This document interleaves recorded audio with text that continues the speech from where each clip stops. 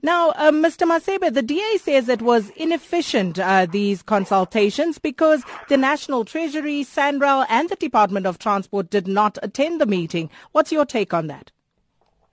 The consultation was between the Gauteng Provincial government and all the stakeholders that participated in the assessment process.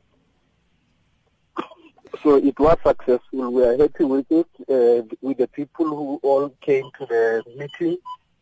All of them participated, they made contributions, and at the end they were able to advise the Premier on how to move forward with regard to this matter.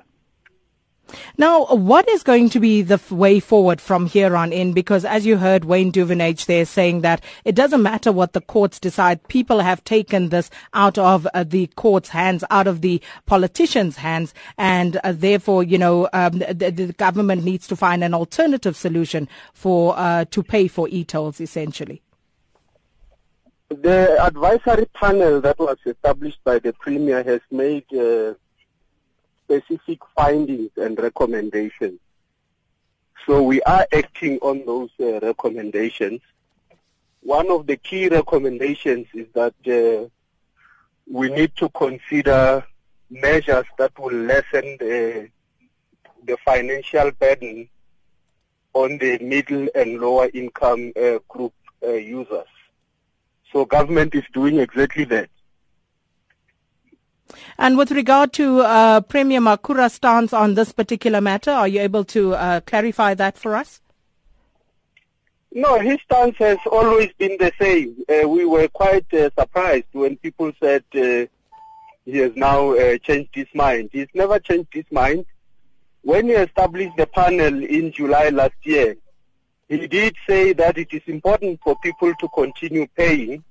He even said, I'm not going to promise easy solutions to this problem, but while we are busy with the assessment process, let us continue paying for our bills.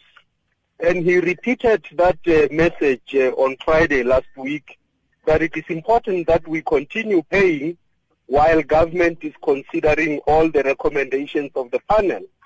And that once government has decided on how to implement the recommendations of the panel, then we will make that decision as government. But in the meantime, all the people of Gauteng who are using these freeways should continue paying their bills. The reality, though, Mr. Masebe, is that many people are not paying. So how is the provincial government servicing that debt? Well, I don't know when you say reality is that many people are not paying. We can only talk on the basis of facts. Okay, so what are the facts according to you? The Premier is saying to the people of Gauteng, we have heard your concerns, we established the panel, and the panel says, do something to lessen the financial burden on the middle and lower income group users and make the system simpler and more predictable. And that is exactly what we are doing with the process that the Premier is involved, is engaged in with the national government.